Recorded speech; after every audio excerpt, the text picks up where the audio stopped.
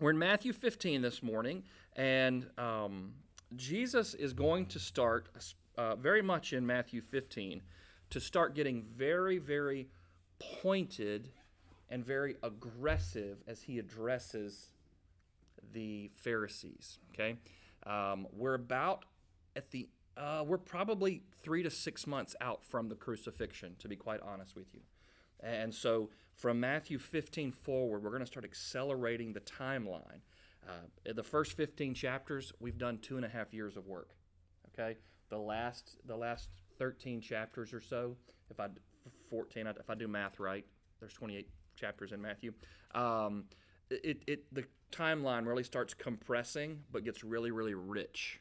Okay, so about this time, Jesus is getting really, really fatigued by the amount of people that continue to come and be around him. Okay, his humanity is being tested.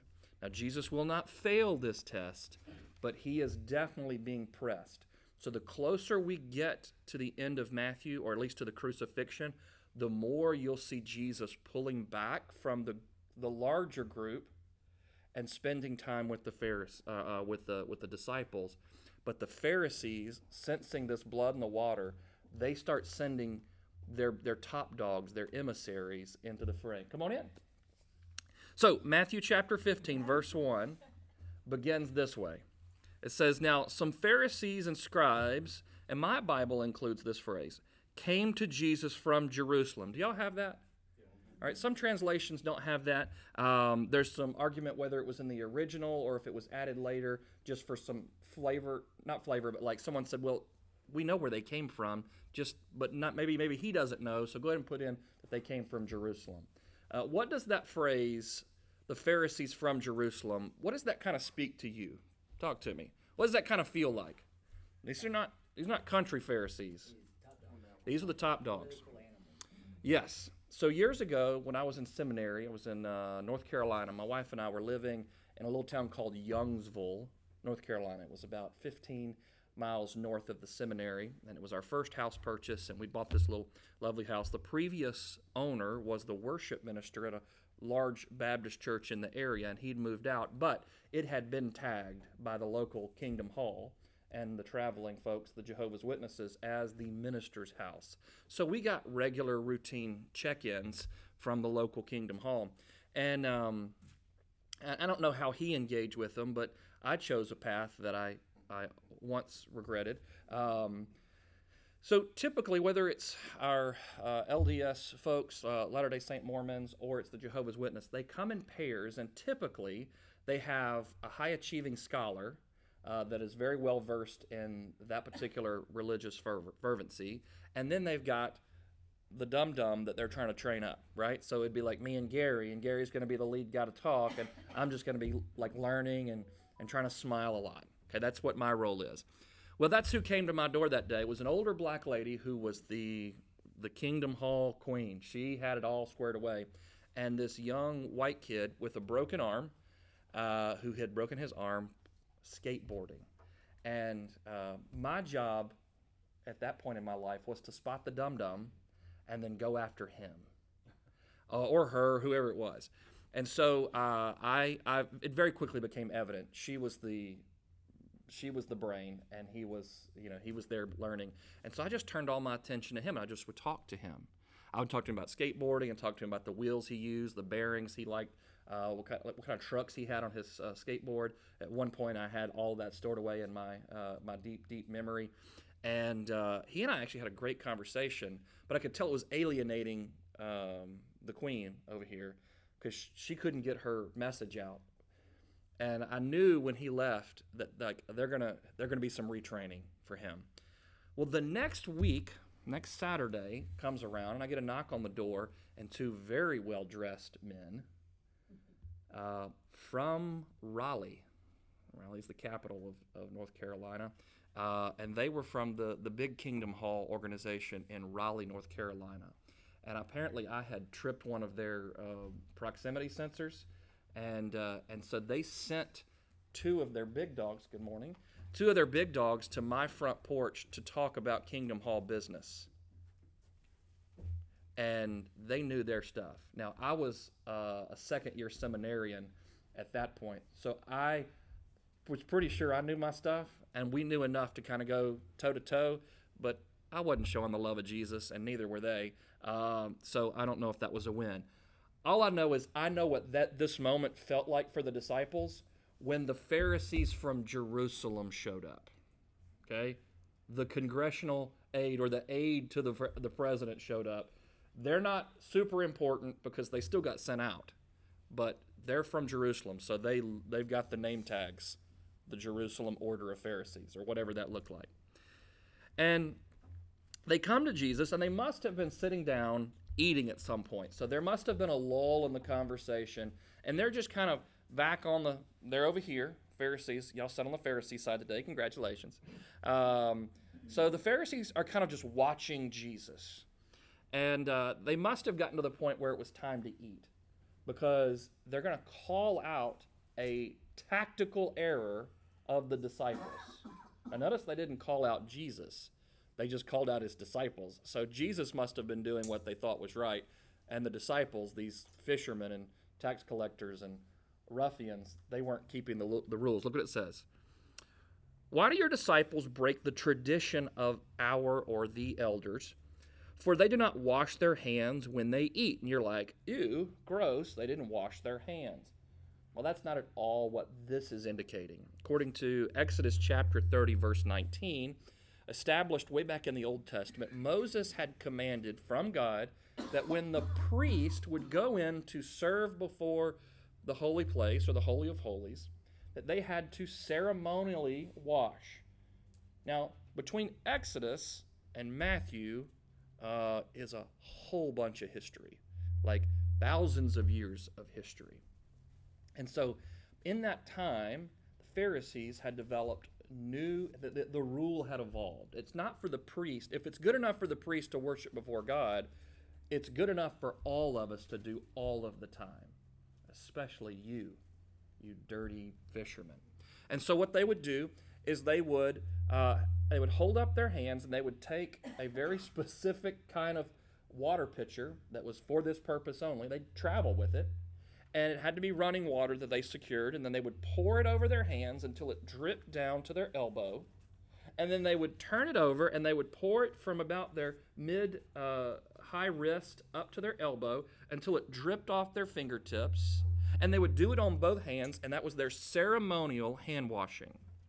There are records in the Inquisition, the Spanish Inquisition, 1600 years later. Those of you historians, and you know I just misspoke my years. Y'all correct me later.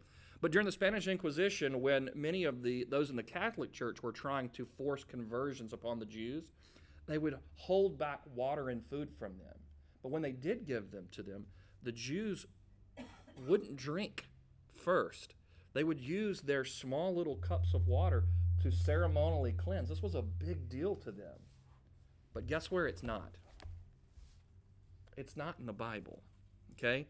And so they're coming at Jesus going, hey, we've got this tradition. Why don't your disciples follow the tradition that we have for ourselves? And Jesus says in verse 3, he answered and he said to them, why do you yourselves transgress the commandment of God for the sake of your tradition? All right. Take a breather here. Notice what Jesus didn't do here.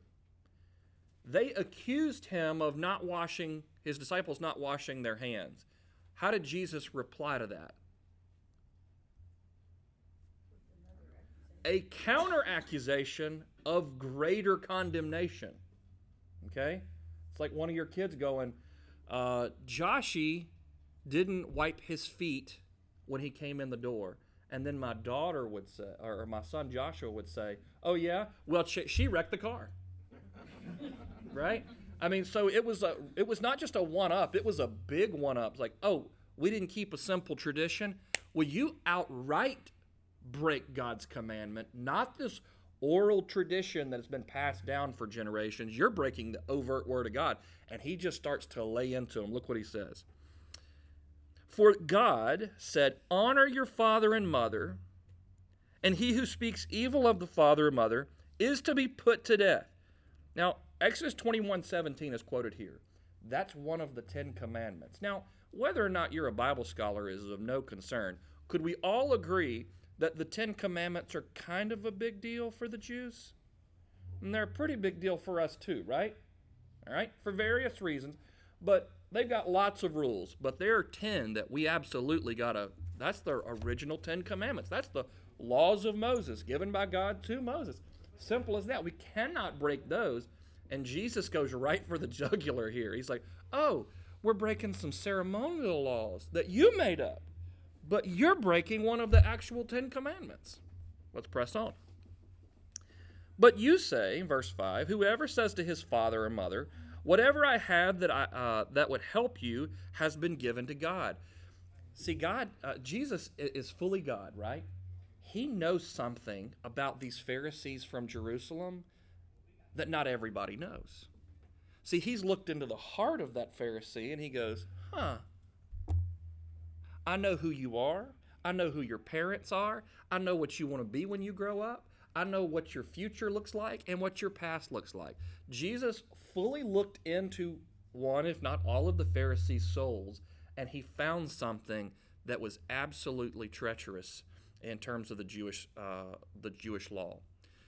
Now, they had a special caveat. The Pharisees always did this. They would say, you can't do this, and then they would put a big asterisk beside it. You know what I'm talking about? Y'all remember Barry Bonds? Y'all remember, the guy? You know he has the home run record for the MLB. Do you know that? Does it count, though? All right. That's a great question. Did you know that the ball that he hit, the home run that went over the record, that has the top record, is in the Hall of Fame? Did you know that? Okay. A guy actually bought it and donated it to the Hall of Fame after he had branded a giant asterisk on it. So Barry Bonds' home run record baseball is in the Hall of Fame with a giant branded asterisk on the back because people said, well, he cheated. He used performance-enhancing drugs to get there. Okay? The Pharisees had all kind of rules for you, but then they'd put an asterisk beside it and go, now there are ways around this. They were to honor their father and mother. That is to say, would any of y'all allow your parents to live in destitution? Right? No. Within our power, we're going to make sure that our parents are well cared for. Well, the Pharisees would go, I've got some wealth. I want to protect this wealth. But my parents, they're leeches on society. They want to eat every day. They need housing. They need clothes, and they want stuff like to live off of. It's like having kids all over again. And but how do I tax shelter this from my parents? So they would go to the temple and say, hey, I want to donate this land to the temple. But the Pharisees had said, look, it's donated to the temple. You've given it to us in your will. That's the temples. That's an honorable thing you've done. But until you die, you can live off the fruit of that land, but only you, nobody else. So what they do is they tax shelter their property with the temple, air quotes, right? And then they wouldn't have to pay their parents. Is that devious or what? All right? So that's what Malcolm was over here doing to his parents, and it was awful. It was terrible. The Pharisees sitting over there, and Jesus saw straight through him. Right? Saw straight through him. And look what he says. Whoever says to his father or mother, whatever I have would help you, I've already given it to God. I've donated it to the temple. But he is not to honor his father or mother. And by this you invalidate the word of God for the sake of your tradition. See, what I just told you about donating land to the temple and setting some aside for yourself but no one else, it's not in the Bible. But the Pharisees had created this secondary line of law that they were holding to, and that's what these Pharisees were doing. The same thing they were doing with the hand washing.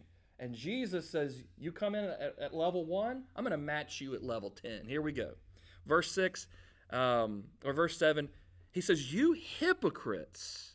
Now that word hypocrite is, it means a play actor. Good morning. It literally means play actor.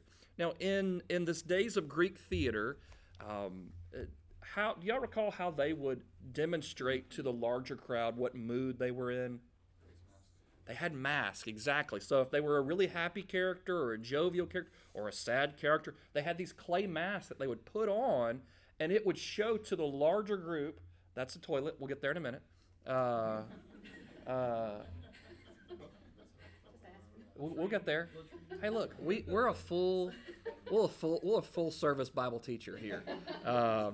Okay, but he says, "You hypocrites, you play actors, you put on this veneer of righteousness, you put on this veneer of following God, but when you pull the mask off, you are just as filthy as everyone else. You think washing your hands and covering your face is what's going to get you in the good workings of God?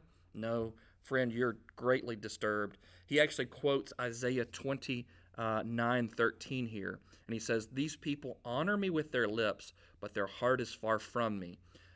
But in vain do they worship me, teaching as doctrine the precepts of men." Now, I'm going to take a minute just to stop here just for a second and say this. There are things in this world that God has set apart for you, okay, that you can't do in good conscience. But it's not in Scripture.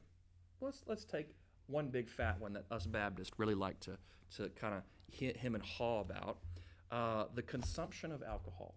Now, I want to tell you, I come from a long line of alcoholic, angry alcoholic wife beaters, okay? That's my people. My father came to know Christ when he was 16, was already an alcoholic, walked away from that, and I was raised a teetotaler. Y'all know what that is? No, zero, none. None. And so in the Baptist culture I was raised in, like no alcohol, none whatsoever, and beer is the devil, and you can't do any of that. Not even for pot roast. Not even for, you can't even put it on a chicken. I'm telling you, I was in college. I was in college and went to Mugshots in Hattiesburg, and I turned down the fries. Why? Because they're beer battered. Come on, people. Look, that was me. Okay. Jesus is going to talk about this here in a minute. But they had made a rule for them, and then said, now everybody has to live by it. There are certain things that I withhold from myself that are not good for me, but they're not bad for you. And if they're not locked away in Scripture, hey, you're free to live in the freedom of Christ. So we need to have unity over the essentials, that Jesus is Lord, and you only come to God through Jesus Christ alone, right? But beyond that, there's some things on the periphery that we can just disagree with. I'm not going to do them with you. I can't participate in certain things. That's for me. And there are certain things that you can't do, right? But that's for you. The Pharisees had taken a very narrow personal perspective and applied it to everyone and called everyone a sinner and condemned them all to hell. That's what the Pharisees were doing, and Jesus was doing just the opposite. He was confronting their religious prejudice, not their biblical prejudice, but the ones that they had created in their own head.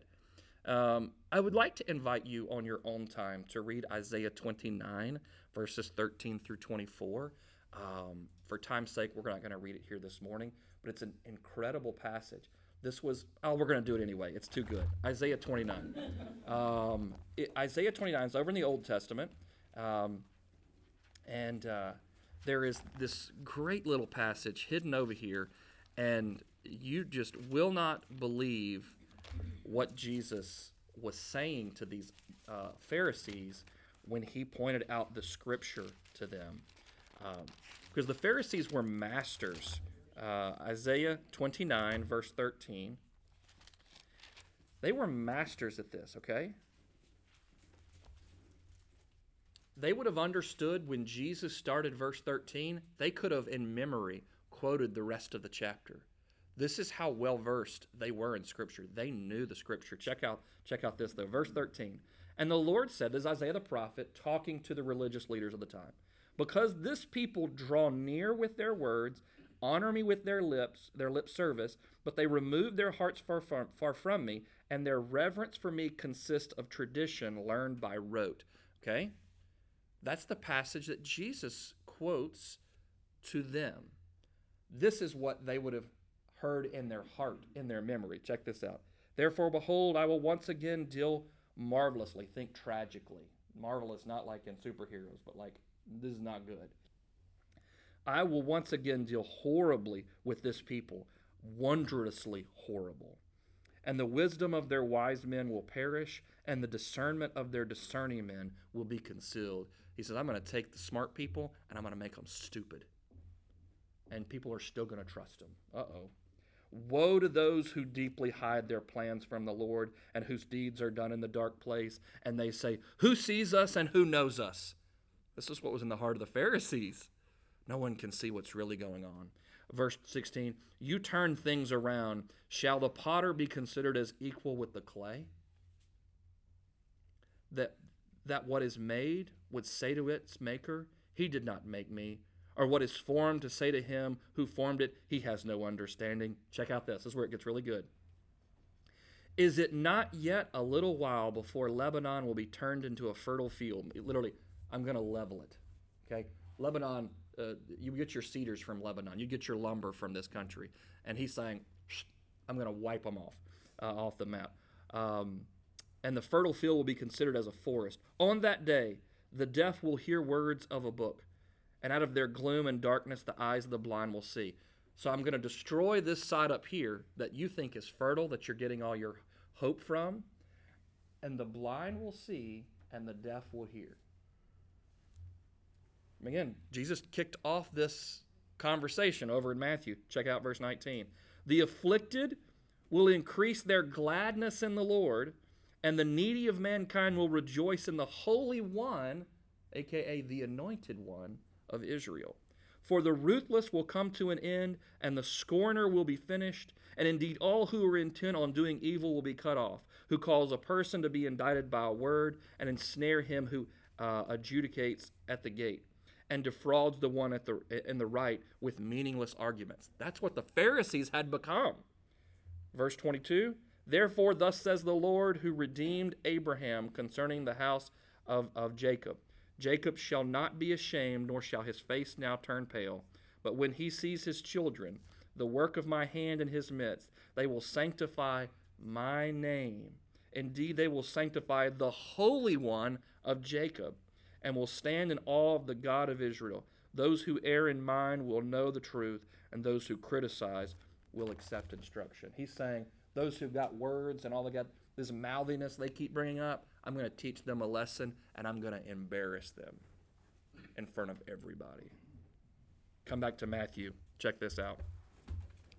So Jesus has these really sharp words with the Pharisees over hand washing because they're condemning his disciples for not washing their hands ceremonially before they eat. Okay? And then Jesus called the crowds to him. So he goes, okay, Pharisees are still sitting over there. Disciples are right here. Hey guys, come on over. I want to teach you a lesson. Come on in. Come on in. I want to come on in to Jesus. And we're going to learn some learning today. And Jesus called the crowds to him, and he said, hear and understand. It is not what enters into the mouth that defiles the man, but what proceeds out of the mouth that defiles the man. The Gospel of Mark records this exact story, but adds these words. With these words, Jesus made all animals clean for eating. And all the pig-eating Gentiles said, amen. Right? Good morning, good morning. Bacon is good, right? So this was such a weird statement for Jesus just to kind of come out of the blue with, right? It's not like, hey, it's Memorial Day today. We're going to talk about Memorial Day stuff. And then Jesus is like, oh, by the way, and he brings in some random ceremonial holiday from Saudi Arabia that we know nothing about. Like, what is he talking about? Jesus kind of comes out of nowhere with this whole conversation, but he's going to tie it in. Check this out.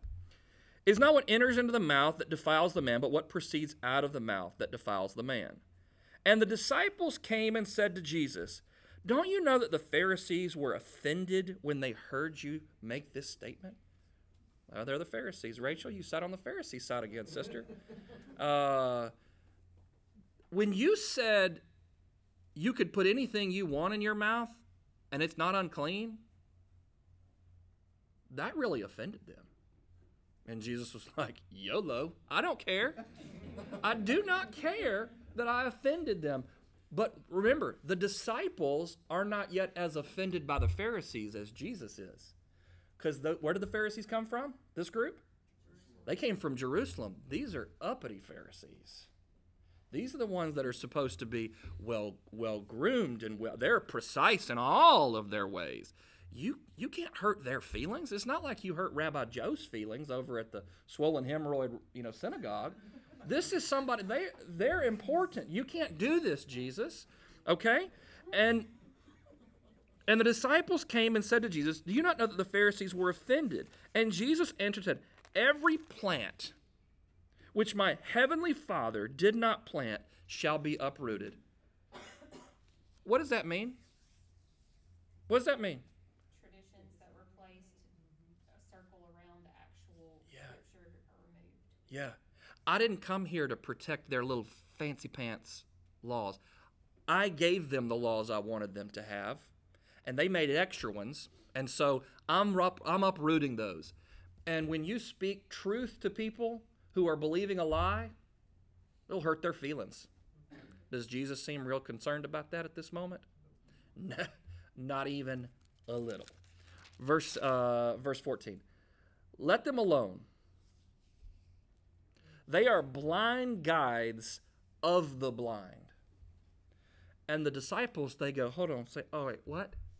These are the congressional aides. They have the ear to power. You can't call them blind, Jesus. You can't say they don't understand. And Jesus is like, yeah, I can. Look what he says. If a blind man guides a blind man, both are going to fall into the pit.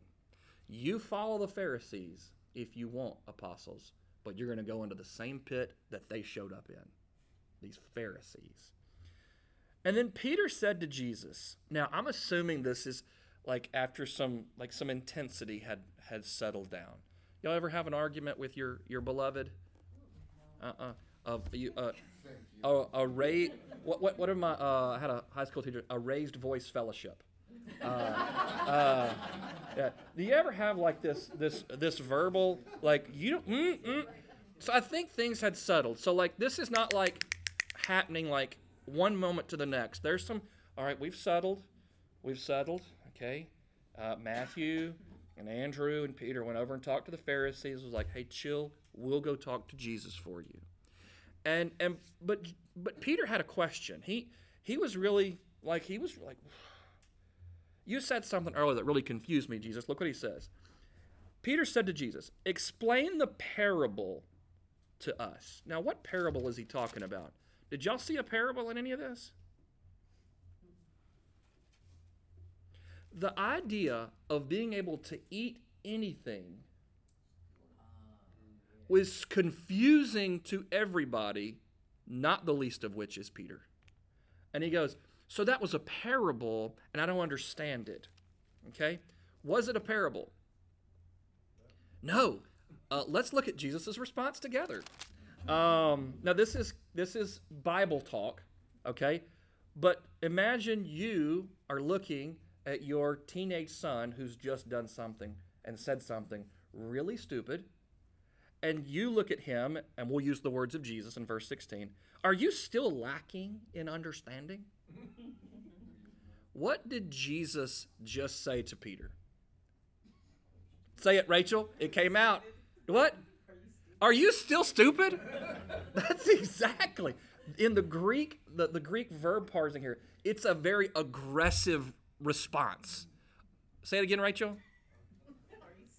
Are you? Mine says, are you still so dull? Oh, yeah. Are you still so dull? So with that word, mine says, are you still lacking in understanding also, right? Are you as stupid as they are? And Peter was, well, maybe. I don't, yeah. I was just asking for them. This is such an unorthodox position for Jesus to take, that you can consume anything and still be clean, righteous, that Peter thought it was a parable. He thought it was a story that meant something else. Verse 17. Do you not, now keep this tone. Rachel, she's got the tone. She understood. Do you not understand that everything that goes into the mouth passes into the stomach and is eliminated in the latrine? That's literally what the Greek says. Okay, it's eliminated into the toilet. Do you not know that? Now, what goes into the toilet? So, oh yeah, so churchy. You can't even say poop or turd in church. That's not what I was thinking. Well, okay. Everybody but Jerry. Yeah, all right. All right, so y'all are all thinking it. That's exactly what Jesus is intoning with this very aggressive response to Peter. You put it in the mouth, it goes through your gut, and it passes out like in a toilet.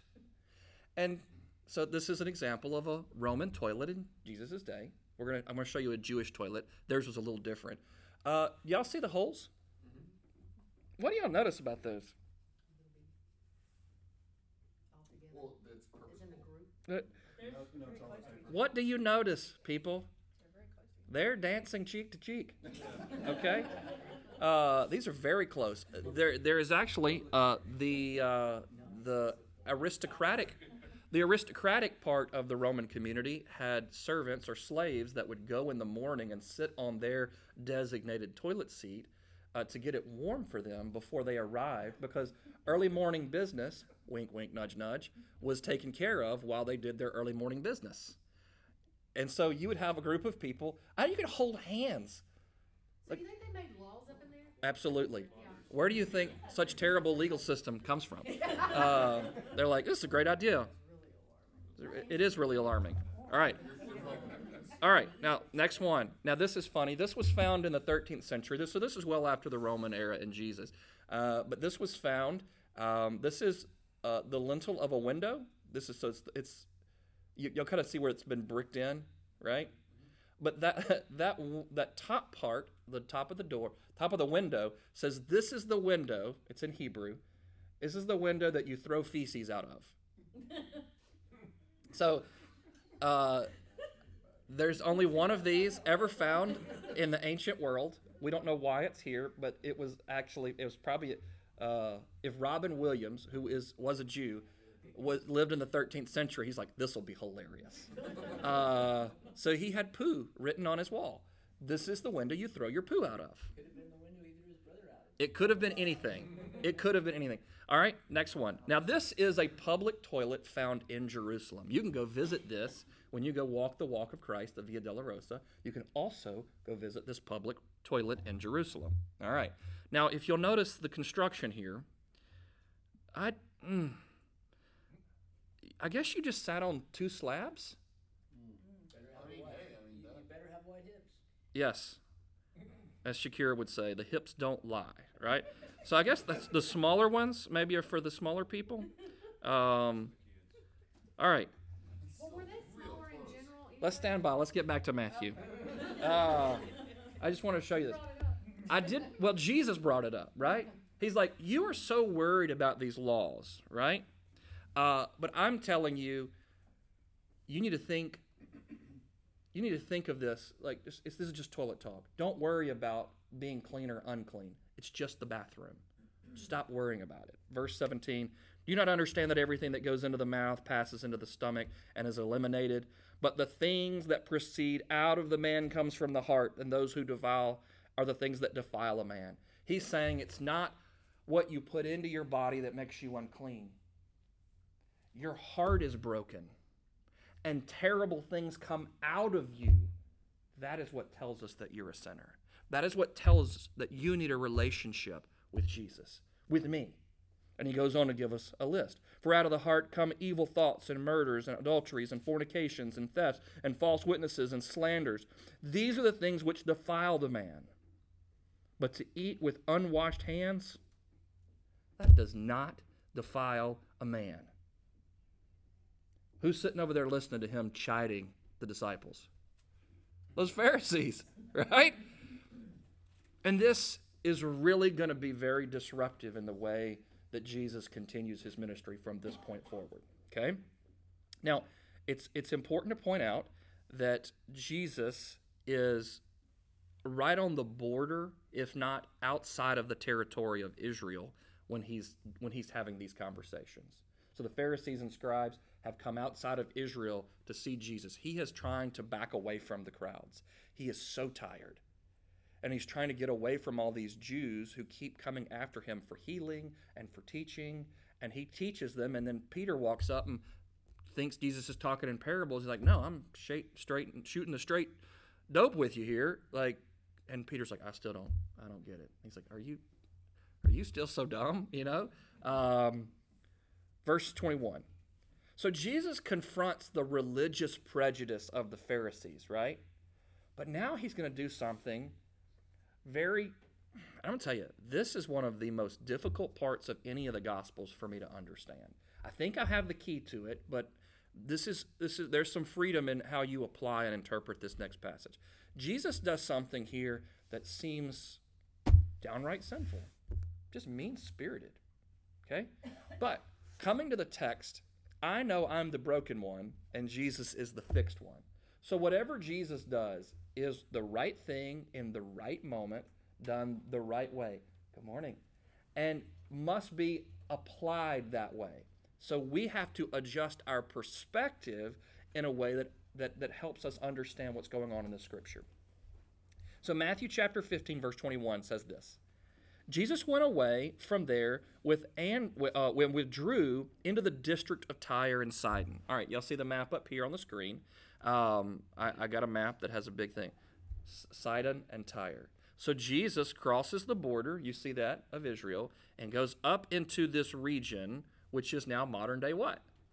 Lebanon. Okay. So Jesus is up there cruising around, actively avoiding the Jews. He's tired. I gotta get away. I gotta get away. There's a reason why pastors cannot do staycations. Okay, y'all know, is that verbiage y'all understand? Staycation? What's a staycation? It's when you're too broke to go anywhere. They have to get away. They have to go far, far away. Because if anybody finds out that they're a preacher, they're going to get the 20 questions, right? And so he's exhausted. I got to get away. Now, we'll see that it doesn't help much. Verse 22, a Canaanite woman from that region came out and began to cry out, the Greek intones scream, right? Cry out saying, have mercy on me, Lord, Son of David. Now, what does that tell us about this woman's understanding of who Jesus is? She has a working knowledge of what's up, right? So she doesn't know everything, but she knows enough. And she knows that this Jesus, the Son of David, he's got something, and I need it. Continue on. My daughter is cruelly demon-possessed. Now, we're going to pause here. I'm going to give you a little snippet of the next couple of weeks to come. We are right in a region here that is fertile with ancient spirituality. There is a mountain not far from here called Mount Hermon. Mount Hermon has had altars and temples and tabernacles and all kinds of, you name it, from ancient days to now. The locals believe there is a lot of spiritual activity happening on Mount Hermon. We're going to show you some interesting things next week and the couple of weeks after of what's happening at Mount Hermon. But Jesus is in this zip code. He's right in this area. So it should surprise us not that there are individuals, adults and children, that are radically oppressed by the demonic because this is a spiritually potent zip code. Right? You follow me? Okay. So she says, he's in verse 22, my daughter is cruelly demon-possessed. But Jesus did not answer her a word. And his disciples came and begged Jesus, saying, send her away because she keeps shouting at us. Okay? So you have at least 12 grown men and one screaming woman, and who's the uncomfortable party? The men. Yeah. We don't know what to do with her. She's being a little extra today, and now, I want you to compare how her disruptive behavior was brought to Jesus as a problem to be sent away. But the Pharisees' disruptive behavior, how was it brought to Jesus? Oh, worse. You hurt their feelings, Jesus. Do y'all see the difference? So the religious people showed up and the disciples were concerned that their feelings were cared for.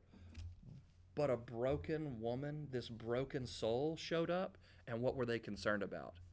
Their image. Do y'all see the contrast? Now, I think that this right here is where the key to understanding this passage is. Because I have read this passage 1,000 different ways. If taken only at face value and you don't dig into the history and context, this looks like Jesus is acting racist and acting incredibly mean-spirited right here in this moment. Matter of fact, there is a very liberal TikTok preacher, and I use that term loosely, that actually says that Jesus was being racist in this moment, and this woman corrected Jesus, and then he stopped being racist after that. I've got a lot of problems with that for a lot of reasons. Namely, they're both Semitic people, and nevertheless, he's a Jew, she's a Jew, not a Jewish woman, and she's a woman. But check it out. So he didn't answer her word. The disciples came and begged Jesus, send her away because she keeps shouting at us. But Jesus answered and said, I was sent only to the lost sheep of the house of Israel. Now, Jesus is setting up some boundaries here. Who wrote this gospel? Matthew. Okay. Who is the primary audience of the Gospel of Matthew when it was written? It was Jews. Okay. The Gospel of Mark records this exact story, except they call this woman the Syrophoenician woman in Mark because they didn't use the term Canaanite when they were in Rome. They knew it as the Syrophoenician area, and the Jews knew it as Canaan. So Matthew, the Jew, calls her the Canaanite, but Mark's gospel, writing for Peter, calls her the Syrophoenician woman because that's the region they understood. Same place, different names. You follow? The Gospel of Mark does not include the phrase, I was sent only to the lost sheep of the house of Israel. Why do you think Mark, who's writing for a Gentile audience, wouldn't include that phrase? That Jesus was sent only to the lost sheep of Israel. Because it was giving the Gentiles an impression that he wasn't there for them. That's right. It was a phrase that the Romans would have thought to be, well, hold on. I'm not of Israel. Mark left it out because it's not germane to the story that Mark's telling. Matthew is trying to illustrate something. Jesus fought the religious prejudice of the extreme conservative, but now he had to fight the racial prejudice of who? The Pharisees aren't in the picture anymore. The group he left in Israel. Who's got the racial prejudice? The disciples. Is there any way? Good morning. Is there any way that we can see where it's important that the disciples, we got back row, front row, you name it. It's all for you. Welcome. Is there? We're in Matthew chapter 15, long about verse 21 through 28. Is it important for the disciples to start picking up that you can't be racist and a Christian, a follower of me? Is it important? Why? Because pretty soon they're going to be sent outside of the Jewish people. Absolutely. Well, but also the previous story, he just told them the thing that makes you a Jew is no longer valid. It's not what you put in. Yeah. It's the condition of your heart. Oh, yes. So it's the same foundational principle that Jesus is teaching. He had to teach it one way to these Pharisees, but he had to teach it in a wholly different way to his disciples. Same lesson, but we got to get you over this prejudice. We got to get you over this idea that you have got all the things fixed. You need some special treatment, and it's called the gospel of Jesus Christ. Keep reading. And she came and she began to bow down before him, saying, Lord, help me. And he answered and said, "It's not good to take the children's bread and throw it to the dogs." Holy smokes. This doesn't even compute to us, okay? We're like, because most of us, if not all of us, have a pet at the house, and one of them's a dog. And so my wife has a dog. I don't care. It's her dog, so she does the dog stuff. So the dog does dumb stuff. My wife's responsible for cleaning up the mess. That's the dog. In this day and age, dogs weren't pets the way we understand them. These were street mongrels. Okay? These were scavengers. And so to be called a dog, like, what's up, my dog? Like, that's not even a thing for them. And even in Arabic culture now, that is highly offensive to this day. You don't call someone, "What's up, dog?" That's not happening. No. You might as well call them an ugly word, right? And that's the same thing. And Jesus says, "I can't feed the dogs the children's bread." I'm going to tell you what happens to the bread. After they've eaten their bread, now we don't do this in America because we eat all our carbs because we're hydrating. Carbohydrating, right? And so we bring the food out to the table. We eat all our bread or our tortilla chips or whatever it is. We don't leave any over. That's crazy talk. But in this case, whatever was left over, when their fingers were greasy, they wouldn't pick up a napkin. They'd pick up the bread. They would wipe their fingers. The bread would absorb it. And as they did that, as it crumbled, the crumbs would fall to the ground. And the word here, it's the little crumbs would fall off the children, the little people's table, and the little dogs would get it. So these aren't full-grown dogs. These are little puppies, right? And she's saying, but even the puppies come in and eat up after the children. After Jesus has seemingly just insulted her.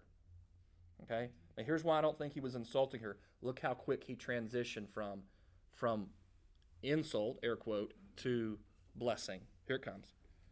But she said, "Yes, Lord, even the little dogs feed on the little crumbs which fall from their master's table." And Jesus said to her, "O woman." Now, I went and asked ChatGPT. Y'all have heard of this? I said, "Give me a list of all the times it's a new AI. You're going to get it. You're a teacher. You're going to get it. You're going to get papers written by ChatGPT." And you're like, "This is incredible. You're a F student, and you're turning in these wonderful papers on how the trombone is made." How was that possible? ChatGPT. Ask ChatGPT, how many times did Jesus call someone in the Gospels woman? Every single time. It was either his mother, or he was offering a blessing or a miraculous healing to someone. Jesus never said woman in a way that was in any way negative. And here, in my translation, it says, "O woman," as to emphasize this exclamation point. You understood the assignment. You pressed past what you saw as the racial prejudice of my people, and you got to what you needed, which was Jesus. And he says, "Oh, woman, your faith is great." The last time Jesus said he was impressed with someone's faith, it was a Roman centurion several chapters ago. I find that interesting. The only time Jesus has been impressed with people's faith was when it was not Jews. Nevertheless, he said, "It shall be done for you as you wish," and her daughter was healed at once. The Greek is shaped up this way. She was healed at once forever. That's how it should read. So Jesus healed the little girl of this demon oppression, never for it to come back. His healing of this little girl was from here till that little girl died and presumably followed Jesus. I would think so, right? Verse 29, let's see if we can't step up the pace just a smidge. Departing from there, Jesus went along by the Sea of Galilee. Now that we are to understand, he's gone to the northeast corner.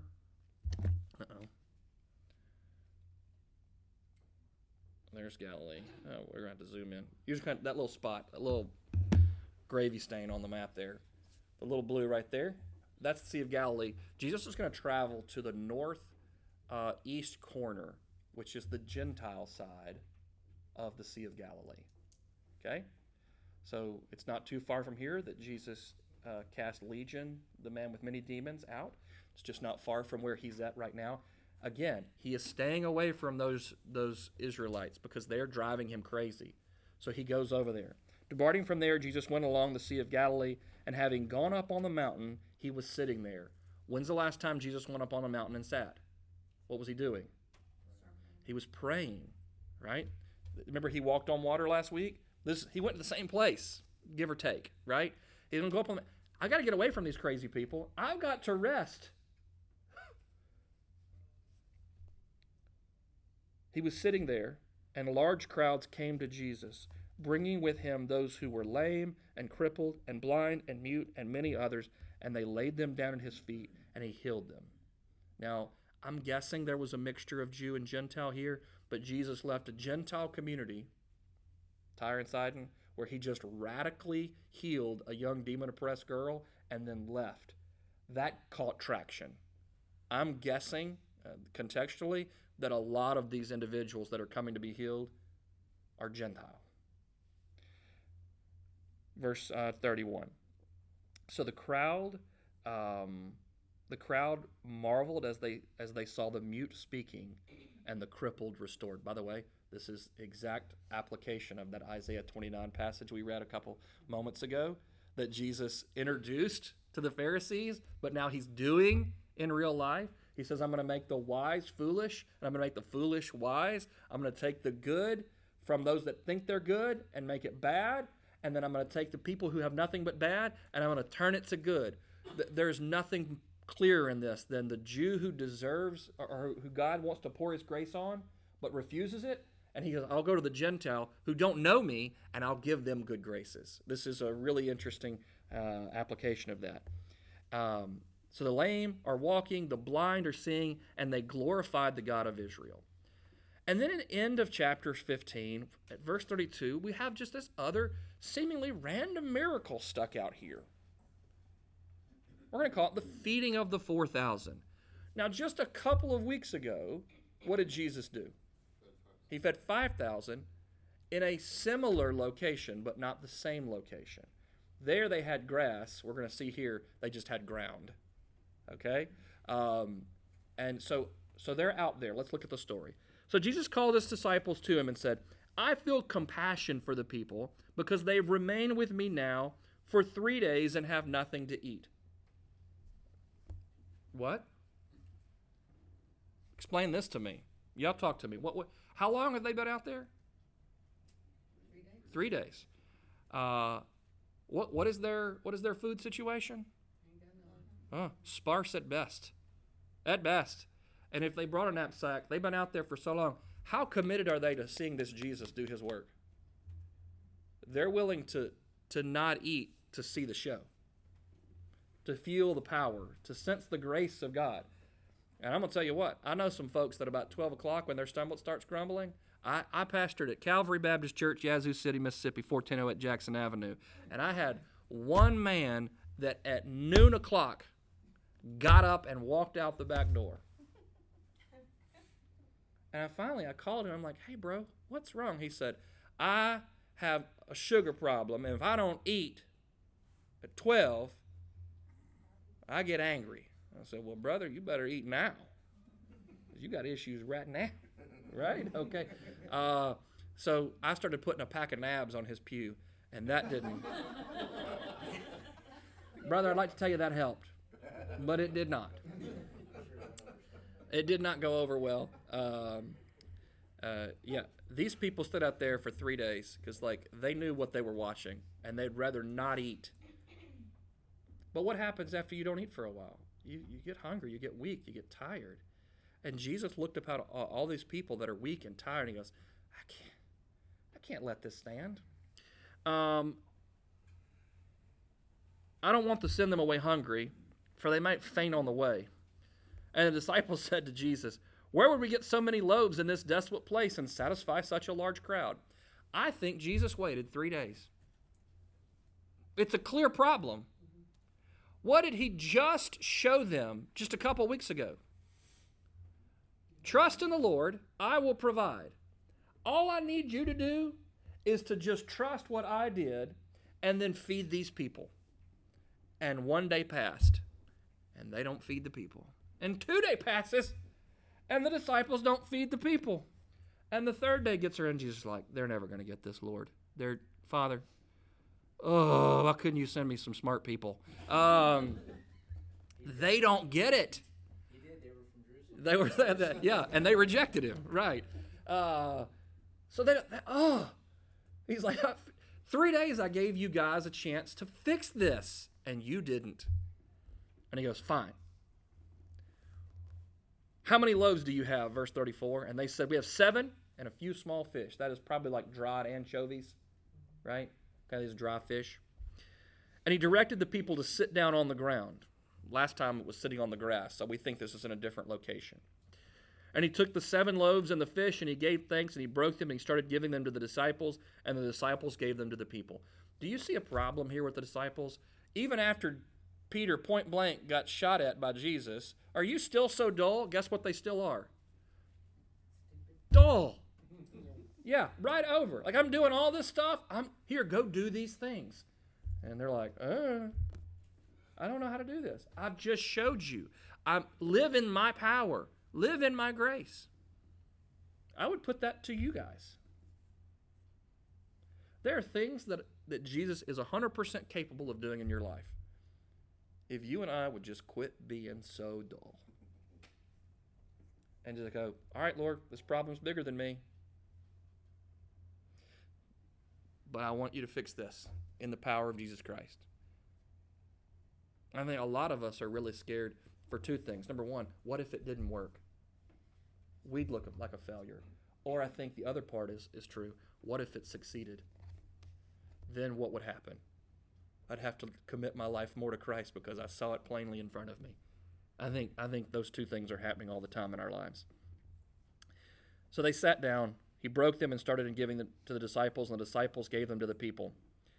And they all ate, and they were all satisfied, and they picked up what was left over of the broken pieces, and 7 large baskets were full. The last time, it was 12 baskets, and they were, the Greek word literally means hand basket, like a bread basket you bring to a table. This word here literally means like a hamper basket, like a clothes hamper. Now, men, I know you don't know what those are, but like women, you know what I'm talking about? The hampers. Big baskets. So they brought Jesus just a little, and what did he give? Satisfaction, and then 7 huge returns of these baskets. Okay, so this is huge. I'm wondering where'd the baskets come from. That's my question. You didn't have no food, but you got clothes. What's going on, people? Hit clothes baskets. Verse 38. And those who were there were 4,000 men besides women and children. So 4,000 men, and you can extrapolate out if there were an equal or similar amount of women and children. This could have been easily 10,000 people. And sending away the crowds, Jesus got in the boat, and he went from the northeast corner over back to the western side to it says here Magadan. We don't know where that is. It sounds like Magdala, but it's not the same. So somewhere on the East Coast, he goes to another village and he starts preaching again. We'll kick off chapter 16, but it's a continuation of chapter 15. It's a continuation of the story, and we'll get to that momentarily.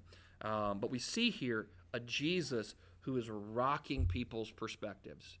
He's challenging their religious prejudice. He's challenging their racial prejudice. And then he turns around and he hands the ropes of the king, the reins of the kingdom over to his disciples. And they don't know what to do with it. And he's like, fine, give them back. I'll do it myself. And then chapter 16, some really incredible things are going to happen and develop as this story continues. All right.